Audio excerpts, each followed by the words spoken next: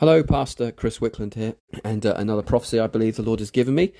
And this is called the marrying of the two great houses.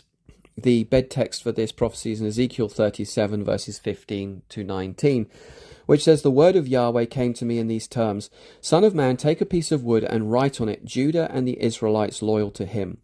Take another piece of wood and write Joseph, the branch of Ephraim, and the Israelites loyal to him. Join one to another to make a single piece of wood in your hand. When your people say to you, 'Won't you tell us what this means?' say to them, 'Yahweh says this, I'm going to take the branch of Joseph, which is in the hand of Ephraim, and the tribes of Israel loyal to him, and put Judah's branch with them, and they will be as one in my hand.'" And here's the prophecy. In the days ahead, I'm wanting to do a bold and daring new thing. I want to bring two old houses back together again to form a new large house. This is something I'm going to do here in the United Kingdom. Indeed, it has already begun, but is below the surface for now. In time, I will call a brave remnant from within each house to accomplish this, where they will come together and form something new and wonderful, yet somehow ancient all at the same time. In the past, I have spoken in riddles on this matter, but now I am going to state it clearly. I want my people to reform. It is time to put aside your petty differences and stop refusing to be one people. It is time to stop justifying war in my house. I am not happy with some of you who perpetuate old war stories of a bygone age, people who justify hatred and suspicion amongst my children, people who think they are justified in spreading the excrement of hatred and fear among the field of my church. How very dare you? This is my house, not yours. Be very mindful, Christian. Do not be like the Pharisees, who were more interested in their religion and sectarianism than they were in my kingdom.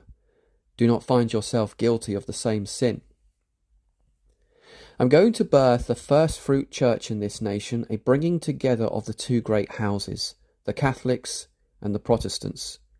This will not be one coming back under another. Rather, this will be a marriage of equals. They will love and respect each other as such. This will be a true blending of the ancient and the modern. This marriage will be a powerful alliance, yet one which will be despised by the parents of both sides. The parents do not want this marriage, and they will fight it, and cruel will be their fight. Yet what I have brought together, let no man bring asunder. This will surely come to pass, for the love these two houses have for one another will be great. I will raise a few brave souls from within these two houses, ones who are faithful to me and this calling. And they will come together and form such a beautiful bond that they will have no choice but to marry. And when this marriage takes place, there will be much rejoicing in heaven, yet much consternation will be upon the earth because of it. Many will claim this is a work of the devil.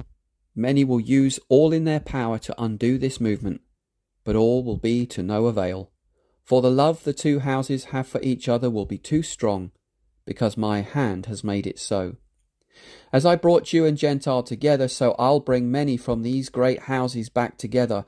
Oh, many will cry and lament how such a thing could ever possibly be.